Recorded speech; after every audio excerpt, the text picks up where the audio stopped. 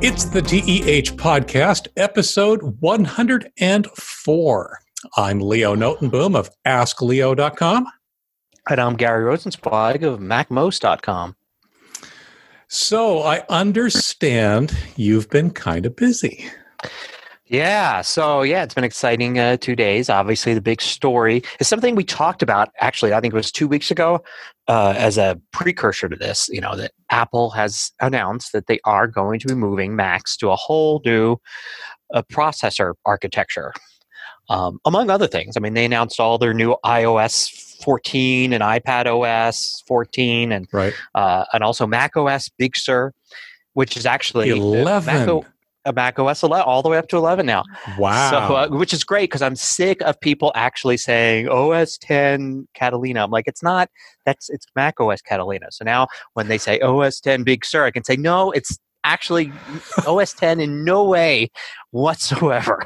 But it's 11.0, which makes sense because it will be the first operating system that will support ARM Macs. Right. Of course, it'll also support Intel, and that's what the real big news was the change in architecture to ARM. They never used the word ARM once, by the way. Oh, really? What do they call it? They kept saying Apple Silicon, and my feeling was they didn't know what to call it and ran out of time. See, ARM is a trademark of the ARM Corporation, right? So they I assume have a license, probably a perpetual license for that architecture, because the chips like the A12, for instance, and all that, they're all Apple made. So I don't know the legalities, but I assume Apple has a license for the basics of ARM, and then they make their own chips. So they don't rely on this company that owns the trademark ARM and and gets money from Apple and other companies, I assume as well, for licensing ARM. But they didn't want to use the name. Probably it could be strategic. Could be maybe they didn't pay for it. No part of the license was you get to use the name. It seems unlikely that they wouldn't have paid. They certainly have enough cash lying around that they could afford to buy the license to say ARM. Yeah, it's true. I suspect it's much more of a positioning thing where there are going to be other ARM chips, right, that aren't Apple. Yeah. And I'm absolutely convinced Apple wants no part of that, right? They want to make sure that they are clear from the start that this is Apple hardware. And because it's a heavily scalable type of architecture, they don't want somebody saying, hey, this tiny little gizmo I got that does almost nothing has an ARM processor in it, because it has like a single core little simple, 95-cent ARM processor. Right. So maybe they want to distance themselves from that. Also, it does seem, because I remember, I'm sure that on tech spec pages for Apple, like iPhones and stuff, it used to say things like, whatever generation ARM processor, but ARM capital letters, not the current capital A, lowercase r, lowercase m, not an acronym for anything, word. So anyway, that's all besides the point because that doesn't really matter. They are going to be moving, and we have answers to some of the questions that we posed 2 or 3 weeks ago about what that entails. So strangely enough, I talked about how, I don't think it's going to be anything like the PowerPC to Intel thing where they had universal apps and used Rosetta. And not only is it going to be like that, but they're using the names Universal and Rosetta again. Really? Universal 2 and Rosetta 2. So, so they're literally they're not even trying to erase that. They're trying to call that back as like nostalgia. Remember Rosetta? We're going to have that for a few more years. So, so this is Universal 2 and Rosetta 2 are what they're calling the two different ways to get old apps running on the new architecture. Universal 2 is simply just recompiling your app into a universal binary. So it would be a binary that would run on an Intel Mac as well as on an ARM Mac. For lack of a better term, I don't know what to call them. I'll just call them ARM Macs. My understanding of that, though, is that it's basically a double-sized binary in the sense that it actually includes two separate executables, so one for each architecture. Perhaps there were some deals with the universal apps towards the later days of those after the PowerPC to Intel transition, where they stripped out, like if you would download an app and you were running Intel, it would strip out the unused PowerPC code. And so the idea being, you don't need this, so you're only getting half of it. So I don't know if they're going to jump right to that. And if you go to the Mac App Store with an ARM Mac and you say download that app, it's going to say, oh, I've got this app as a bundle, and there's a bunch of stuff I'm not even going to bother giving you because you don't need it. That actually does make a fair amount of sense. Yeah. Yeah. So one of my thoughts was, if they're going to, I mean, like you said, they're doing it exactly the same way they did the PowerPC transition. What I'm hoping is that whatever lessons needed to be learned from that transition, they will have learned. I mean, what were the bumpy parts of that road? Well, there does seem to be a difference that was pointed out, which I think could be key. And I mentioned before, I thought Apple was going to do something different. So during the original Rosetta thing, it was basically an emulator, right? So you tried to run a PowerPC app on your Intel Mac, and the app would run on top of the Rosetta emulator. The emulator would tell the app, yeah, I'm a PowerPC, don't worry about it. And the emulator would translate all the calls to the processor to Intel calls, call out to the Intel machine, and then it would translate everything. So the idea here is, instead of doing it on the fly, that it would do it at install time. So it's kind of clever. Translate the code when installing. So you're actually converting it at a binary level to a ARM app. Now, this isn't going to be as near optimized as it would be if the developer actually created an ARM app. But the idea is that emulation doesn't have to take place over and over again. In other words, if the app's doing the same thing over and over again, which apps typically do, that's what makes them apps. If they, they can do repetitive tasks for us. So it could just be redrawing the same window or whatever it's doing. Instead of emulating it every time, it's converted during the install, so the emulation doesn't have to happen more than that, that initial conversion. How well it's going to work? Well, I mean, they did demo. I don't know if you watched it, but they demoed, was it Maya? I think it was Maya 3D modeling app, and they demoed Tomb Raider, both running. They said as installed, like they said, Tomb Raider was installed directly from the Mac App Store. Nothing changed. Right. And they showed Lara Croft running around, 3D textures, particle effects, everything. No lag, nothing like that. So they demonstrated it. So that could be the difference here, is that that conversion. I was trying to explain it to somebody who didn't, I knew wasn't like a computer person like us, right. Didn't know how to program. And it's like, well, an Intel chip is tons of instructions. So there may be an instruction like, in real life, wash your hands. There's a wash your hand instruction in Intel. ARM is a reduced instruction set, computer. So it may not have a wash your hands instruction, but it has a turn faucet on, put hands under faucet, put soap on hands, rub hands together. And you can then say, oh, you need to wash your hands. I'm going to translate that into these smaller instructions. Right. But by doing it with Rosetta 2, it's seeing, oh, it needs to wash your hands. So let me do the translation now, put that little set of instructions in place of it.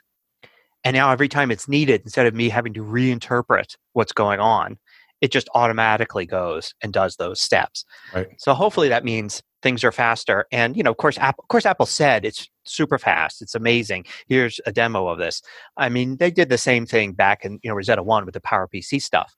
And to some extent, it works simply because the new processors are more powerful. Right. That was the trick with the PowerPC to Intel, was they stuck powerful Intel chips in there so they could emulate the PowerPC stuff at good speed. And this seems like it's the same trick here. Is they're going to put a really a ton of cores in these ARM processors on these right. Your emulated software will run about the same as it did on the older, slower Intel machines, whereas the stuff that's written specifically for the new architecture will be blazingly fast, presumably. Yes. So and also for developers, it's going to be easier because of a kind of a trick Apple did. Not a trick. I mean, they wanted to get rid of the 32-bit apps, and they did. So Catalina, you can't run 32-bit apps. Well, the 64-bit apps really only started coming in around 2016. If you've got an app older than 2016, it's probably a 32-bit app. 2016 and newer, it's probably a 64-bit app. And by having Catalina be this kind of wall that kept the 32-bit apps out, we don't have people with Catalina now walking around running like a 2002, executable, right. Of some old game or something like that. Unlike on, Windows, where there's people probably running apps that go back to the 90s. Absolutely. For various reasons. Yeah. Absolutely. So Apple's got this thing. It's like, okay, so all those developers that have moved on from developing apps and abandoned their apps in 2008 and 2011 and all that, we don't have to worry about them. It's all the apps that were at least updated at some point from 2016 on. They're the only ones. And most of those, really high percentage, are actively being developed. There's new versions coming out anyway. Whether this was going to happen or not, there was going to be a dot something release or a whole new version of whatever app it is you use by the end of this year or next year. By having Xcode produce universal apps, the developers are basically going to be like, oh yeah, so we're planning on coming out with a new version in September. I guess that's going to be a universal app, because we'll be using the latest Xcode, and we'll have one of these test machines that Apple's giving to developers, and it'll go with the rest of our, like, we have to test this new version out kind of thing. Right. It's just another thing thrown on top. So that'll make it a lot smoother than the PowerPC, transformation too. Transition. Now the other aspect, transition, that's the word I was looking for. The other aspect is emulation of Windows. So Apple said something really interesting. They said, virtual machines. Hey, yeah, there's going to be great virtual machines, Linux. And they didn't say anything about Windows. Yeah. They almost mentioned Linux, so they could not mention Windows. That was like to me the key, saying, instead of saying, oh, we're not going to support Boot Camp anymore, they threw in the Linux thing. So obviously Boot Camp, that whole idea of just being able to reboot your Mac and the hardware just pretends it's a PC, that can't work on an ARM processor. Right. But that may not be the end of the story there, because Parallels and VMware, the two leading companies that do virtualization stuff, they might still be able to do it. Because think about it, Rosetta 2 is something Apple developed that's converting Intel stuff to ARM stuff. So what's to stop Parallels and VMware from doing the same thing, or even working with Rosetta 2 somehow and using part of that? Yeah, emulation is true emulation. Emulation is certainly possible. The real question will come down to, what's the performance impact? What is it going to run like? And we have to throw in VirtualBox as well, because that's I don't know how it compares in terms of installed base, but it is huge.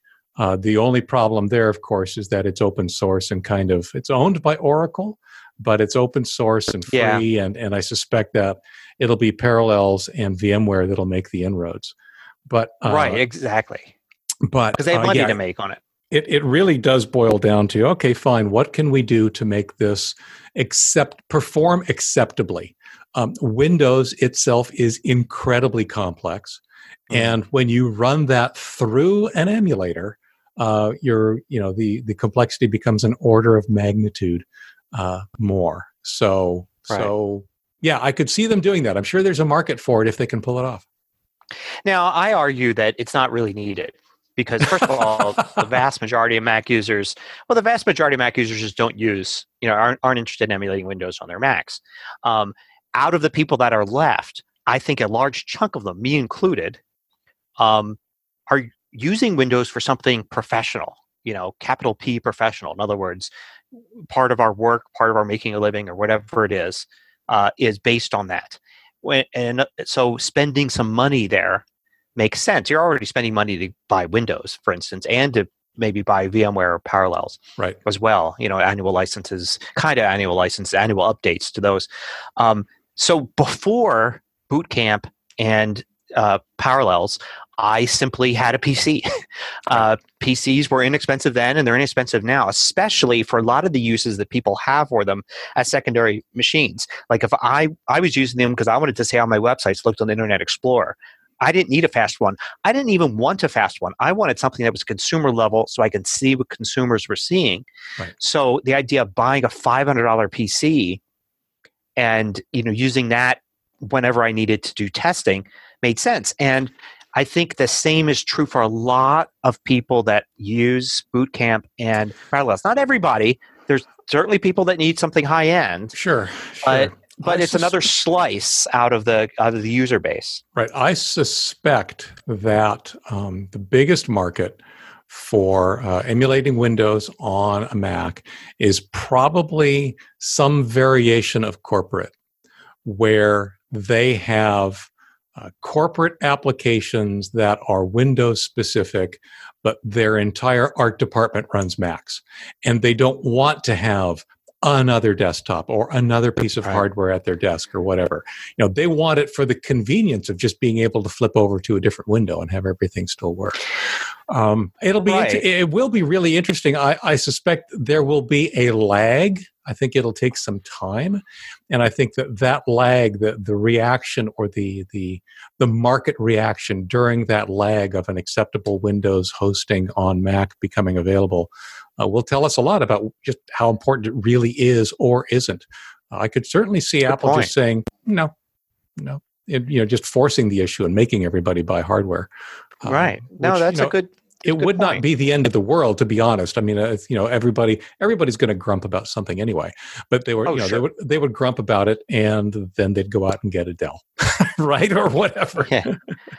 Now the flip side of this, of course, is since instead of an Intel processor in there, it's an ARM chip, the same chips used in iPads and iPhones, is that the new Macs will be able to run iPhone and iPad apps, which I thought was fascinating. Yes. Well, and it makes sense, and that it could do that. And Apple even showed it off. Making it seem like, look, we didn't even have to work on this. They just run. So they would run in Windows, and they wouldn't have menus because those things don't have menus. And they were careful to say most or almost all or that kind of thing, because there's certain apps that you need multi-touch for. They're just not going to translate to having a single point in a cursor. I was going to say they never talk about adding a touch screen to these things yet either. No. So they have to say almost all or whatever. And another issue is that there's a lot of apps don't even work really on the iPad unless you have like cellular. Like they're literally all about connecting to mobile connections. So like getting an app that's like that on your Mac, like an app, for instance, that gives you a tour of a museum as you walk around. It tells you where you are and what exhibit you're looking at. Isn't going to be very useful on your iMac. Dragging it around, plugging it in the museum, booting it up. Where am I now? So it's not every app is going to be useful for that, but there are some productivity type apps and things like that that may be useful. And social media apps, too, that could be useful. Mm-hmm. I'm thinking Instagram, of course.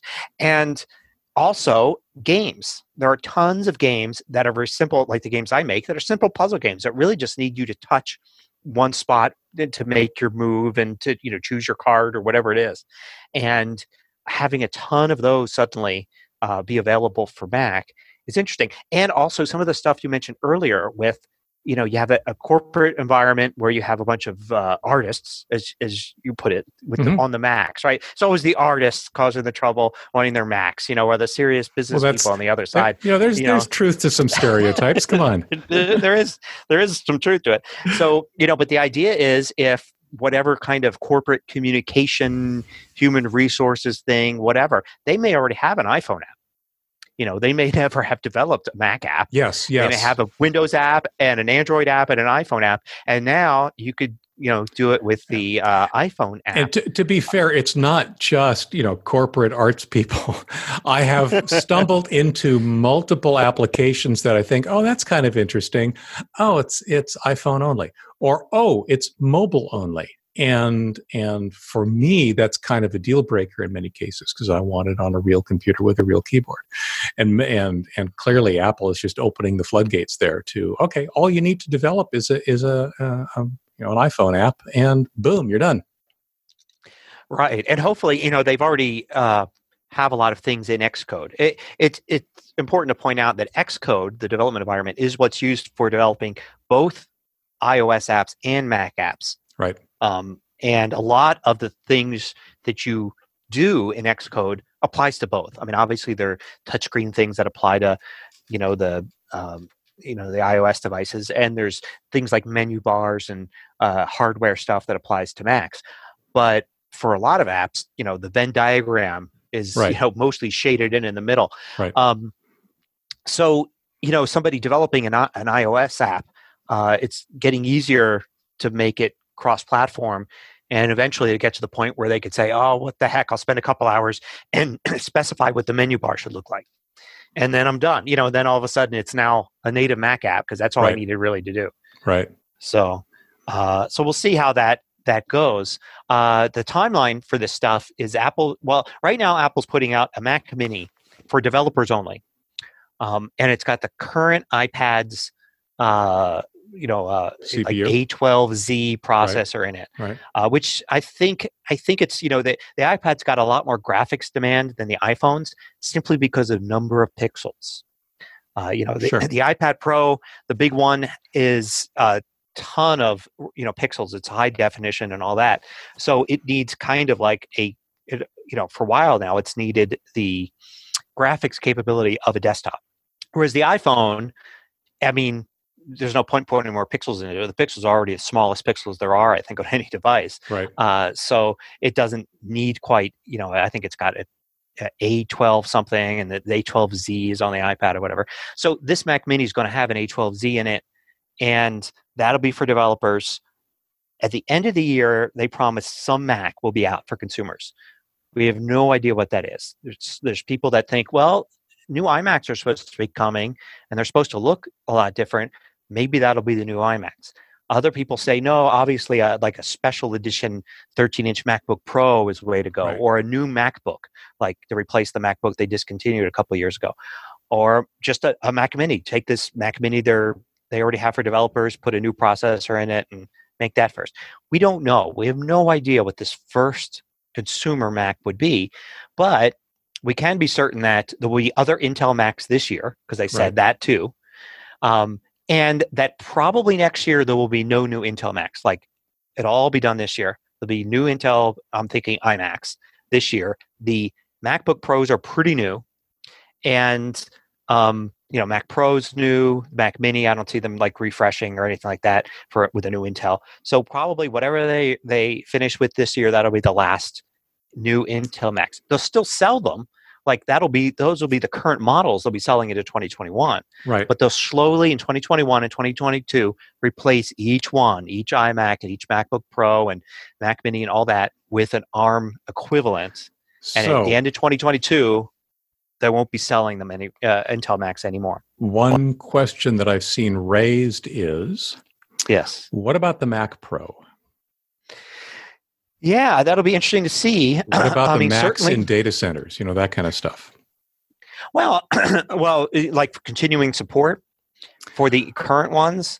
Are those all? I mean, are they going to swap those all out now for ARM-based processors now, or not? Or is that something where they might continue to produce the super high-end server type machines? Which I know it's not a big part of their market, but they still do them. If that's going to continue in this vein, or if they're just going to switch those eventually as well. I think, the Mac Pro is the one that is the odd one that sticks out, right? Because the Mac Pro's got not like the regular Intel processors. It has a Xeon processor in it, lots of cores. Right. It's got a powerful GPU card in it, right? So what do? You replace those with an ARM chip. I suppose that they could surprise us and say, hey, the new one's got ARM chips in it, and chips plural. Right. There's going to be 4 ARM chips in it, right? Sure. It's each with 16 cores. They could do that. I could see them doing that. I I would be surprised if the Mac Pro isn't the last one they update. Of course. We may end 2022 and still not have a new Mac Pro, just promises of one, and nobody buying the old one because they're all waiting. But yeah, I mean, a big issue too is also, how long, if I buy an Intel Mac this year, or I just bought one, how long am I good for? And if Apple's still going to, in 2022, be selling some Intel Macs, like maybe they haven't updated the iMacs yet or something like that. So there's still like a model or two out there they're selling, and then they finally convert it in 2022. And then you have Mac OSs coming out every fall. So the 2022 Macs, the 2022 Mac OS would definitely, support Intel because they'd have fairly new machines that just came out that were Intel. Then you could think, and they'll definitely do it for 2023. 2024, probably, but I wouldn't bet too much money on it. Maybe they could go either way. 2025, that's the year that kind of gets doubtful, that they could come out and say, here's our new 2025 Mac OS, Redwood or San Jose or whatever it's going to be. And then Death Valley, whatever. And then they, it's all got to be California landmark. So, and they say, okay, that one's only going to support ARM. Will it be 2025? Maybe not. Maybe 2026. I don't know.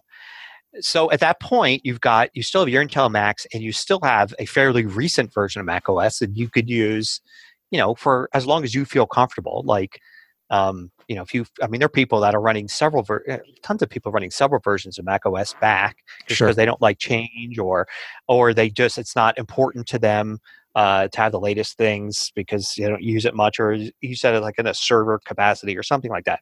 Yep. So you'd be looking at people are still be running Intel Macs with probably an older version of Mac OS, in the 2027, 2028, 2029, years. And I think it'll be fine. There certainly were. I had a G5 and a G4 laptop. I certainly went several years into the Intel era, still using those for various things. Before having everything in my office switched over to Intel. Right. So we'll have to see. It'll be a puzzle to see what happens. Technically, these ARM chips don't need GPUs. They have GPUs. Right. They're very good ones. That's what they're kind of known for, is having kind of not having this division of CPU, GPU, but it's all on this one chip. Right. I was thinking today because I was actually doing a video talking about this very thing, and I kept mentioning that these chips are in iPads and iPhones and Apple TVs, and having people think, oh great, so now the same thing that runs the Apple TV is going to run a Mac. That doesn't sound right. But they're actually pretty powerful chips in the Apple TVs. The games that those things run are lots of 3D, lots of polygons, lots of physics, lots of stuff going on. And then the fact that you're streaming 4K video, it's wait a minute. But it wasn't that long ago that, it's you couldn't stream 4K video on the top end PC with the latest video card. And now it's an Apple TV for $150 will stream 4K for you. The dilemma though is you and we understand what it takes, right? Oh, sure. The average consumer is just saying, hey, this is the same processor that's in my Apple TV, but my Apple TV is kind of like a toy. I don't want a toy on my desktop, right? Right. So, yeah, I can understand. So the other thing, though, and you haven't mentioned any of this, is changes to Mac OS. Well, yeah, so that's a different topic. Sounds quite, I don't know, different. Well, I have a developer license from Apple, so I downloaded the beta to look around, and it is design-wise exactly what they said in the keynote. It is the biggest single version change by far. If you were to go back to OS 10 version 1 and then go from there to Catalina, that big jump of 15 versions, right? That's a pretty big jump, right? But each step was tiny to go from one to the other. This step from Catalina to Big Sur, it's pretty jarring. Stuff looks a lot different. I like it. I think it looks better. I think a lot of the design decisions made are good, but it certainly is not a couple design tweaks. This is a redesign of how the windows look, of how the desktop looks. The things are a lot more transparent. The fonts changed. The way controls and menus and buttons look are all different. They use a lot more sidebars instead of like little like tabs at the top of screens and stuff. There's like a control center now on the top right that you could bring down, which is a lot like how the iPad does it. It's a lot of people. I mean, if you don't like change, you're not going to like this because it's change. Right. It doesn't fundamentally change how things work. All the buttons do the same things, but now they look newer. I was looking at one thing. Oh, like the top of Windows, typically on the Mac, going way back before OS 10, you had the title at the very top of the window in the center. And then under that might be a row of buttons, the toolbar. The new design gets rid of that. Now you've got basically on the left, you've got some viewing options like viewing buttons, and then you have a title. And then in line with all that, you have other buttons to the right of the title. So instead of everything being the title being centered, it's now to the left in line with the buttons. And it's not all, like, you could still see examples of the old stuff. If I run TextEdit, it still put the title at the top, right? They hadn't converted how the toolbar works. But running another app, what was I using? I was using something else that the title was to the left, and it still worked the same way. Right. I thought it looked more professional. It's going to be hard now. I'm looking at Catalina, and it kind of looks a little clunky to me because I just spent a couple hours playing around. It's like, okay, but that's kind of how I am. I see the new thing, and then suddenly the old stuff looks clunky. Other people, it takes them a long time to get used to design changes. Interesting because in a lot of ways, so I haven't seen it. I've only heard comments. And the descriptions I've heard make it sound like this is a change that is of an equivalent order of magnitude that Microsoft went through when they took Windows from 7 to 8. Major user interface changes, major, the apps were, the applications all still worked like the applications worked, but everything looked different. And of course, as we know, they took a tremendous amount of flack for it. And in fact, Windows 10 is the result of reacting to a lot of the consumer generated flack that they took. It will be, I expect Apple to do a better job, right? They generally think these things through much, much better than Microsoft ever does. But nonetheless, as you say, it is change. And the biggest thing that I know my audience always asks is, when things change, those that are willing to accept it, they want to know what's in it for them. What makes it better? Why this change and why now? And it'll be interesting to see if Apple can come up with answers to that. Yeah. Of course, I kind of, feel really a lot of stress about, I have all these courses out there that it's tough to make courses to do like 4 to 6 hours worth of course video. Yep. And especially tough to remake it exactly the same way you did before, but now the buttons look different. Right. It's one thing when things fundamentally change. Okay, everything works in a different way now. Different commands and all that. That's one thing. But to actually be like, everything's exactly the same, but now the file button looks, the file menu looks different than it did before. Yep. So it's kind of sort of what I go through on the static side when I do just my regular articles, right? When you go from Windows 7 to Windows 10, all the screenshots change, right? And to the extent that I'm doing videos these days that are demonstrating things, I'm putting myself in that same position. If Windows 10 ever makes a major change to their look and feel, then that doesn't really invalidate. And to be honest, it doesn't really invalidate all your courses. It just... they're still there for all the people that haven't moved forward. They're still there for all the people who understand, right? Because a lot of people do, right? This stuff happens.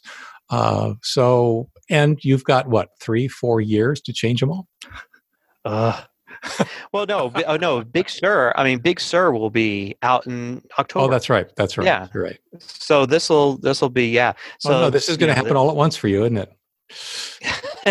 well, yeah. So the problem is I've got like course pages, numbers, Sure, keynote, sure. Yep. and stuff that's going to look different. And yeah, it's what do? I redo them,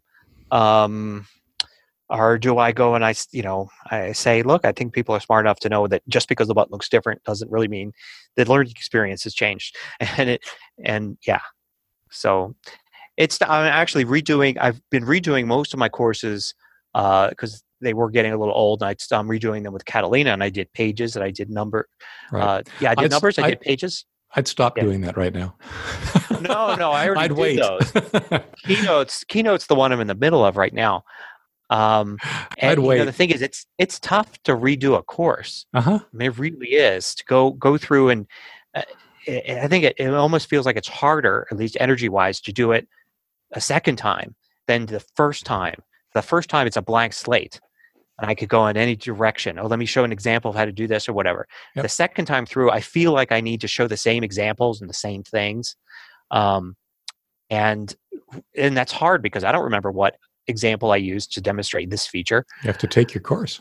So I have to, yeah. So I actually, well, think about that. If it's 5 hours of video, so I have to budget 5 hours of watching. But it's not just 5 hours because there's no way, if I watched a 5-minute lesson on how to do something, and then I go and I try to basically recreate it with the new interface, I probably have to go back to those 5 minutes I watched and watch bits again. Yep. What did I say here exactly? Yep. Which did I show this menu or that menu?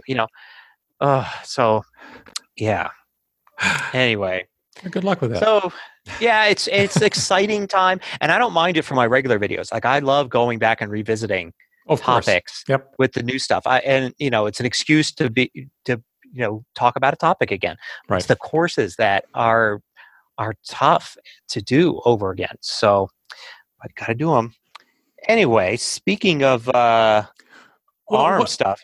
One of the things stuff we talked very briefly, I think it was last week or the week before, about Windows potentially running on ARM, and I wasn't sure that the Surface Pro had an ARM version. As it turns out, they do. You were you thought that perhaps the ARM version only ran 64-bit apps; it didn't run 32-bit apps. It's the exact opposite, which means it will not run 64-bit legacy window apps. I stumbled across this morning as I was researching some of the fallout from the Mac changes, and I discovered this on msft.com, an editorial that basically says, Apple seems poised to succeed where Microsoft failed with Windows 10 on ARM. To quote, Surface Pro X last year, Windows 10 on ARM still has lots of issues, including the inability to run 64-bit legacy Windows apps and the incompatibility with standard Windows drivers. So this is a place where Windows has been before. I think I kind of alluded to that when we talked about it, is that they've always struggled heavily with non-x86 platforms. They've tried and they've tried and they've tried again.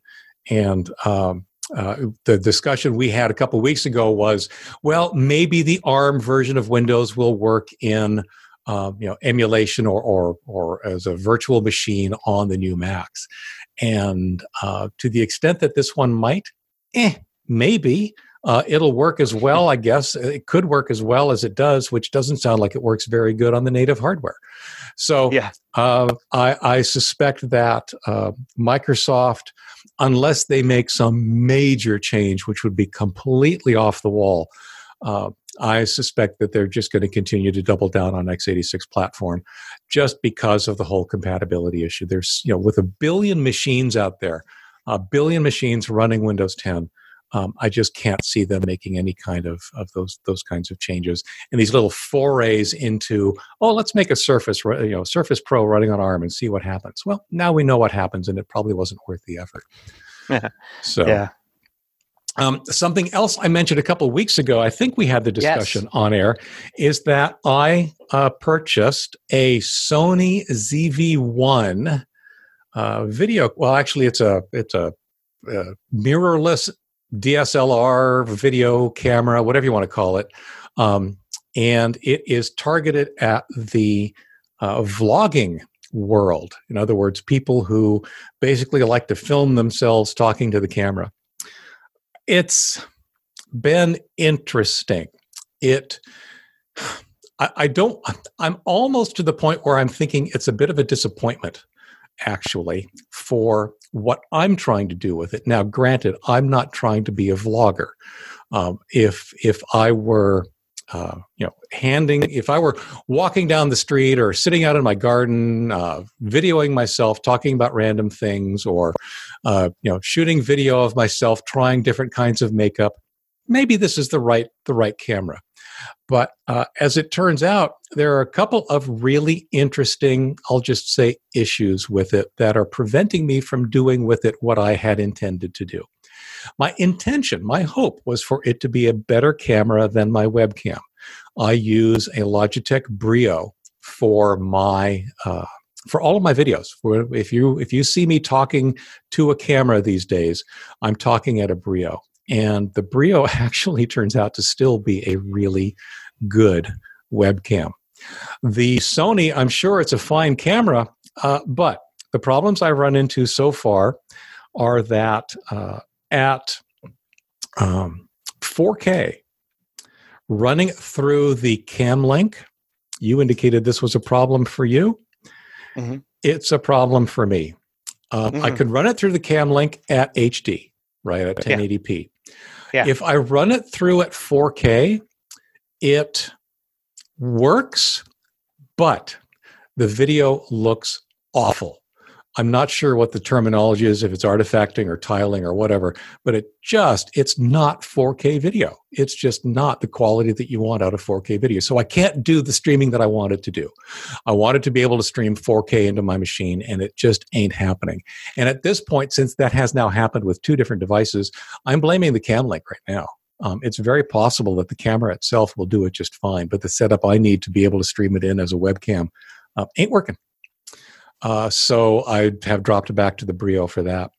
The other thing that I found really surprising, and maybe it is a reflection of how vloggers have their workflow, but if you record continuously, and in fact, I think last week I had the camera and I was recording myself during this very podcast, and you'll notice that I never shared that video. That video never completed, and the reason it didn't complete is because when you record at 4K, the camera will eventually overheat and shut down. Yeah. They document this. They actually tell you that, you can record up to I don't know if it's 30 or 90 minutes worth of 4K, but the camera will shut down after about 5. And there's even a setting you can change to make it shut down after about 10, so that you let the camera get hotter. So you can record longer segments in 4K if you need to, at the cost of the camera being hotter. But I just found that really disappointing that you can't shoot continuous 4K for lengthy periods of time. 4K looks gorgeous. I mean, it's great. Yeah. And if your workflow allows for that, where you're shooting in multiple segments and can have the camera pause for a few minutes between, great, you're done. It's a great device.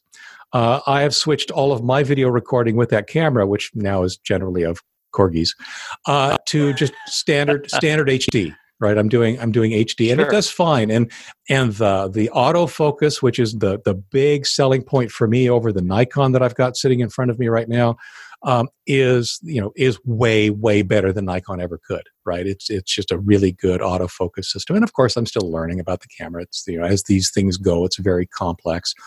I've discovered that the camera raw format for still images isn't yet supported by Photoshop. So I'm having to go through my personal workflow normally goes through Adobe's Camera Raw software, because I always shoot in RAW. I'm a big believer in RAW. But now I have to do it through Sony's somewhat less than ideal interface for picking up the images from the camera. So it's a really mixed bag. It's a nice camera. It's amazingly light. It is so small and light. It's the kind of a camera that you can easily and quickly just throw in a pocket. My guess is it'll be the camera that I travel with now. And they have a handle that turns into a tripod. It's a very nice little solid tripod, but it also has controls on the handle that connect to the camera via Bluetooth. That's pretty awesome. I find that. Yeah, I saw that in one of the other reviews. I find that significantly easier and more intuitive to hold the camera, especially since there is no viewfinder. You only have the screen to look at. So you're not holding it up to your face, you're holding it in front of you, and a handle really does make a huge difference for that. So, like I said, a decidedly mixed bag. It was not everything I was hoping it would be. It's a nice little camera. I'm not sending it back. Like I said, it's probably the camera that I'll be traveling with from now on. But overall, if I had to do it over again, I'd probably not. Interesting. It's so with my Sony A6100, I've got that same overheating issue, except I've never really experienced it directly because, number one, like as I pointed out before, I haven't even taken the battery out of the wrapper. I stuck the kind of battery replacement thing in there that allows me to plug it into USB and power it that way. Right. And I've rarely recorded to the SD card. I've done it a couple times to test it out. Right. So they've been short. I did experience the overheating thing, especially in my office here in the summer where it gets hot. Mm-hmm. But then researching it, I found out that there was actually so many complaints about that when the camera first came out that a firmware update that I had installed gives you an option, because it wasn't so much that it was really overheating and in danger. It was that the overheating sensitivity was too high. In other words, it could take more heat. Right. And so you had the opportunity to set it to lower sensitivity for that alarm or whatever. Right. And since I switch it to that, it's never, because I leave it on for an hour, sometimes two, while I'm putting my video together. A lot of times just because I forget it's on. Like I'll do my video and I'll do 20 minutes of shooting and then I'm editing it all together. It's still on. And when I'm finally done and wrapped up, I look and, the camera's still on. And that's when I would normally see it have the red light or something. And matter of fact, I think sometimes it had actually shut off without me knowing it. It had just shut off with the overheating thing. But that fixed it. So I haven't had it overheat since, but I'm also not recording it 4K and I'm not recording to the SD card when that happens. I was going to say, you're just doing HD again, right? You're not doing 4K. Yeah, I drop back. So I didn't have the artifacting. That problem obviously is due to the Camlink, right? Right. That's the what my Camlink 4K is not really 4K, and right. it's like, God, for it to be 4K, to actually pump 4K worth of H.264 video over USB 3 is like, that's so. What I got was frame dropping. And I tested this out on a couple different Macs to see, and it did exactly the same for all of them. So it tells me it was a pure USB 3 limitation, right? Not having to do with my graphics card or CPU or anything. And each frame though was clear as can be. Like, okay, yeah. No, I had the exact opposite. Everything was smooth, blocky. Yeah, so that was, and it looks bad, especially when you have like 12 frames out of where you should have 30 frames, and they're not consistent. It's not like dropping every other frame. It would occasionally have 2 or 3 frames in a row, and then there'll be other times when 2 or 3 frames would be skipped. And I could see that by looking at each frame of the video, and it was very confusing and frustrating. Now, I will say that the one thing I didn't try, you mentioned 2 things that you were doing differently that may affect the overheating. Actually, one thing real quick, I suspect that since I have a setting that lets me change the heat setting, the sensitivity, my guess is my camera learned from your camera. Right? Yeah. No, they just baked that into the firmware from day one. Mm-hmm. So writing to the SD is something that I have to do if I want 4K, because I can't stream it, as we've discussed with the Camlink. However, running it off of USB power instead of the battery, you're saying that could potentially make a difference in how much heat gets generated? I don't know. I'm just saying Okay. I don't have that comparison. I mean, a battery, there should be some heat involved with the battery, and I would think it would be cooler running it with this USB, gizmo that goes in the battery, dummy battery. That's what they call it. But I could be wrong. The dummy battery could be throwing off, plenty of heat. So you actually have you actually have something in the battery slot. Yeah, your camera's got a USB port. port. Yeah, Mine has the old dummy battery thing, which is one of the things I think that they learned from the A6 series. Right. To change for your camera was vloggers need to have real power input. Just for the heck of it, I'm going to have to try taking the battery out. Yeah. Because I suspect that just having a little bit of air space in there instead of Sure. battery. Like it's chemical reactions. There's heat as an excess byproduct of a battery. Powering the camera from USB, changing the heat setting, and just sort of seeing how long it'll record 4K. I mean, literally, it's still recording to the SD card, but just seeing how long it'll do it so that I've got that as some kind of a benchmark. I have techniques for, building my videos out of two unsynchronized sources, because I've been doing that for a long time with the Nikon. I didn't have any way of streaming the Nikon to my Mac Pro that I was using at the time. So I would, copy the video off of the SD card and then manually synchronize things in my video editing software. So I know how to do that. But it'd be interesting. 4K is just one of those things where, gosh, it gives you so much more flexibility in terms of cropping, right? You can actually crop and not lose all this resolution when you're actually producing your 1080p video. No, that's it's true. Actually, the funny thing is even though I'm still doing 1080, since I started using the green screen, I found that at one point, it seemed to be more aesthetically pleasing if I put basically my head in the center of the frame, based on like the animation behind me or whatever. And doing that meant lowering me down a little bit. And there was no point changing where the camera pointed because I didn't need extra space above my head filmed, right? Matter of fact, I'd rather have a little bit more of my torso just in case, than the nothingness above me. So, but instead of doing that, I thought, well, why don't I just shrink my video a bit? So most of the time now when you see me, I'm actually shrinking my video to 85 or 90%. Which gives you a little bit. Yeah. Yes. So I am actually, this isn't a plan I came up with. This was came up after as I'm playing around with it. Sure. And it works out really nice now because it squishes the pixels a little bit more since I'm an organic thing. I'm not I don't have hard edges or whatever. It's not, so I think it's better. It's actually kind of increasing or, making the resolution work in my favor a bit. But at 4K, of course, you're doing that all the time. If you're exporting 1080, you're always shrinking things down and cropping things out. Exactly. It would be nice. And one day, now Elgato, I did see, they make the Camlink. They have a whole line now of stuff that is, better than the Camlink, supposedly, or more expensive anyway. That all their stuff is marketed towards people that record games. Right. So there's not much information on some of these newer, slightly more expensive devices. Right. How well they do camera stuff.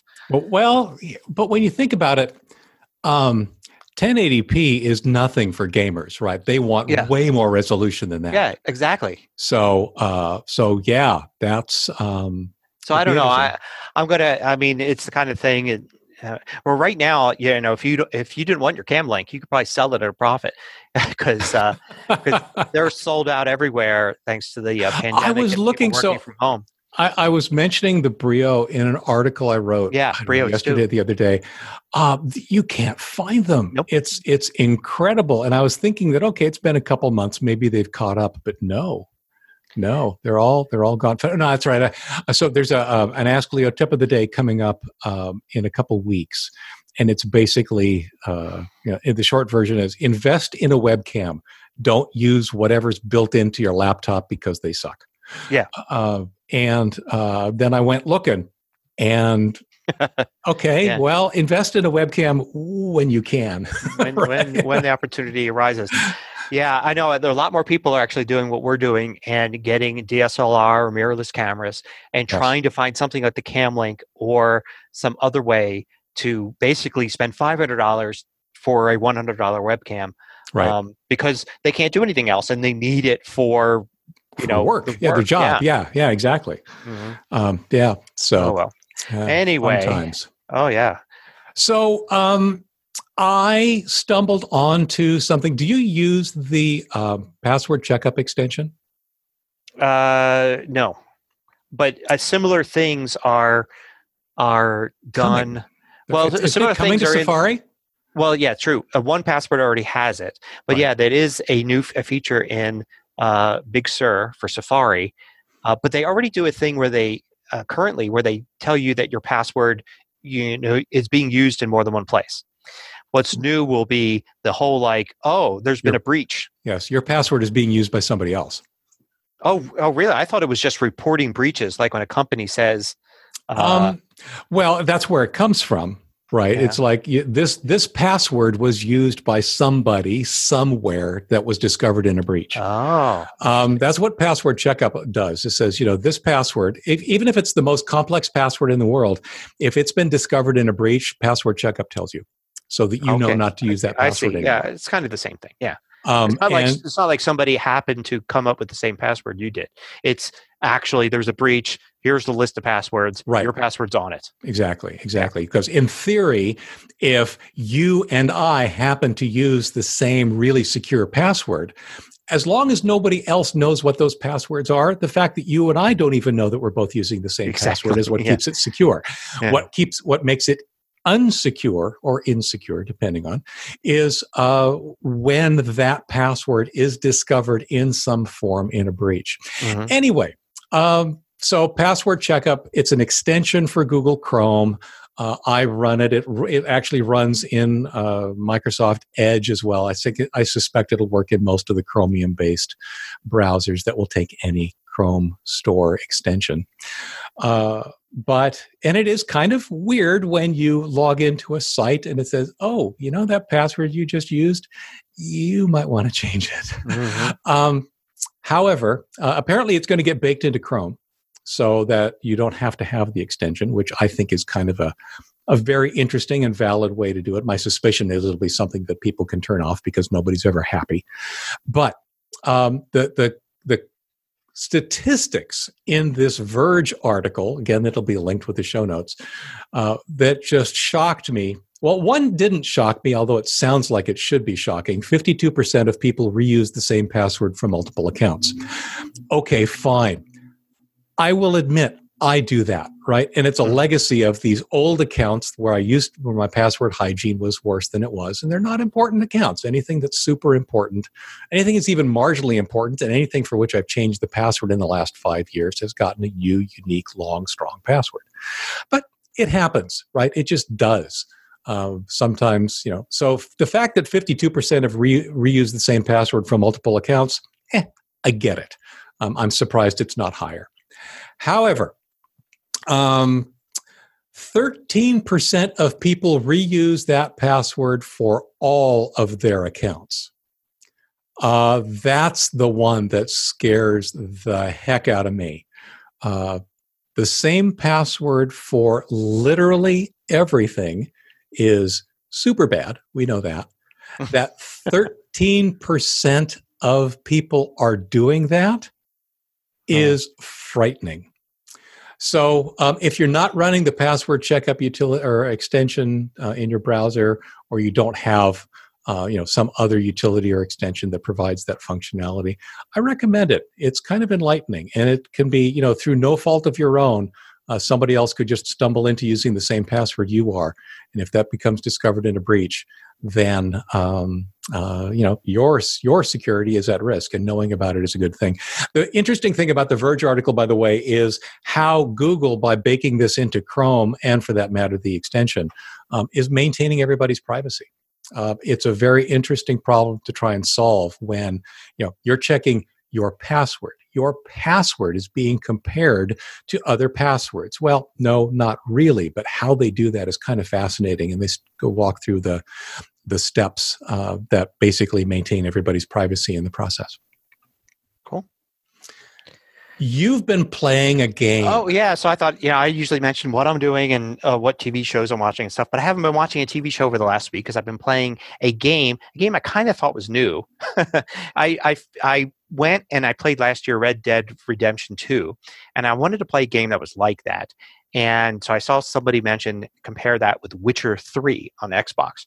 So I thought, oh, cool. I'll play that. I saw the TV series, which season 1 of the TV series. So Witcher 3, I assume, is more or less equivalent to maybe season 3. I don't know. I know there were books. There's books first, and then there was video games, and now there's the TV show, and each one's slightly different. The TV show is awesome. Loved it a lot. Hope he does it again. That kind of stuff. Oh, yeah. And so I started playing Witcher 3, and it was neat because I did actually understand some of the characters and the background from watching the TV show, even though there's a gap, obviously, between the events of the TV show and whatever maybe is Witcher 2, I don't know, and then Witcher 3. And I started playing the game and comparing it to Red Dead Redemption 2. At first, I was like, this seems a lot like it. I even assumed it was the same game engine when I started. And it was only after I looked it up to find out that I found that it is a completely different game engine, but obviously very similar. And then I started to get a tiny bit disappointed because I thought, Red Dead Redemption 2 is a little bit nicer. Until I noticed that Witcher 3 isn't new, it's from 2015. And so now I'm super impressed that it's almost as good as that 2019 game. It actually took me a session or two to get into it, and now I'm totally addicted to it, and I'm not watching hardly any TV now because I'm playing through Witcher 3. It's a good role-playing game with lots of cool graphics and an open world, and I'm the type of player that when you play a fantasy game, it's like, oh, I have to upgrade my sword. Oh, I have to collect certain rune stones for this or that. It's like, I don't want to do any of that. I just want to go through the story. But I actually, for the first time, am getting into that. I'm like looking at my inventory and my collection, and I need to get this, and I need to upgrade this ability. Is that a multiplayer game? No. Okay. Yeah, single player game. I mean, everything you've described just says, oh yeah, this is the kind of stuff I deal with in Warcraft all the time. Yeah. It's like, oh, what's my item level? What's my character level? Oh man, look at that, a better sword. I should get that. So I'm looking for it, but now it's made me kind of a fan. I mean, I don't really read fantasy novels like that. So I doubt I'll go to read the books, but I'm certainly am now, twice as much looking forward to season 2 of Witcher, and I don't think I'll go back and play the earlier Witcher games, because if this is a 2015 game, I think that Witcher 2 was like 2011. Right. And I don't know if it'll hold up. Yeah. But hopefully maybe there'll be another one, a Witcher 4 or something. I'm sure obviously the franchise is doing well. I was going to say that the marketing folks are going to make sure that happens if nobody else does, right? I do love the language. I noticed in the TV show the language was sometimes very modern. Unlike, say, in Game of Thrones or Lord of the Rings, where they kind of stick to a certain level of vocabulary, saying, oh, this is all like this level of vocabulary. Like they'll, in the game, they're talking about it, one of the witches is talking about somebody getting disease and saying, do I look like an epidemiologist? And, and it's very natural in there that they have the full, either the full level of vocabulary, or you're assuming this is all translated to English anyway, right? They're not really speaking English in this universe. So why not use actual modern words instead of, making it seem in style? So I like that. It fits with the TV show. As a complete aside, it's not a game, but it is something that I am desperately looking forward to. Did you ever play Microsoft Flight Simulator? I played Microsoft Flight Simulator. I think it must have been version 1. Yeah, that's how far back. And it was pretty darn awesome. There is a new version coming out. Apparently it's later this year, and there are folks who have beta tests of it and so forth. There are people who are posting videos of landing airplanes that I swear I was watching one and I did not realize that it was a screen cap from that game until I realized that, oh yeah, I didn't think Alaska Airlines flew any 747s. There's a 737 only airline, and the everything was so photorealistic. It was just amazing. So I'm really looking forward to that one coming out. I'm assuming that my hardware is good enough, And if it's not, because I've got a relatively new machine, but if it's not, I will probably take steps to make sure that it is, because I remember the original game way back when being very, I call it a game. It's not really a game. It's just, simulator. Go out and go fly planes. Back in the day, we were landing and taking off at an airport outside of Chicago that just doesn't exist anymore. We probably, you probably flew in and out of Stapleton. Well, that doesn't exist anymore, right? So anyway. Yeah. Let's see. So I'm assuming you would like people to take a look at your Big Sur video. Yeah, so I've got a link to that. It's actually my summary of, all the announcements. So, what I thought was important for, new stuff for iPad and iPhone, as well as Mac and other little things they threw in there. So I've got a summary video of that. So we'll link to that. Cool. That one looks interesting, and it seems like we covered a lot, but I'll have to watch that one and just sort of see what other little. Yeah, I've got another video. I did another video today that is like is the whole like details about the ARM transition specifically for that. But then I don't talk about Big Sur or new iPhone stuff or anything like that in that video. So I thought it'd be better to point to the general overview video. Cool. Yep. Nope. General overview is good. So, when you're tired of your old computer and you decide to get that new Mac, my article is what to do with that old computer you've been given in this particular case, and what I did with mine. I've mentioned a couple of times now that I've replaced a couple of machines, one for my wife, one for a friend. And what I didn't mention in those original articles and original discussion was what I did with the old machines. And I think that that's an interesting exercise for people to go through, whether they get a hand-me-down machine, get a second-hand machine, or just swap out a machine with a new machine. What do you do with the old one? There's lots of different things to consider, lots of different options depending on just how functional that machine is or is not.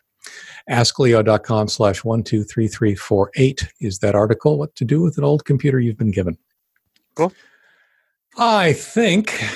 Oh man, we're 6 minutes over. Oh well. Have to cut something. Yeah, well. Let's see. So the show notes for this week will be at tehpodcast.com/TEH104. I say will be, but because, of course, by the time you hear this, they are at TEH104. If you've got a comment or a question, hit us up on Facebook and Twitter at the TEH Podcast, or leave a comment in that show notes page. As always, thanks again for listening, and we will see you here again next week. Bye. Bye-bye.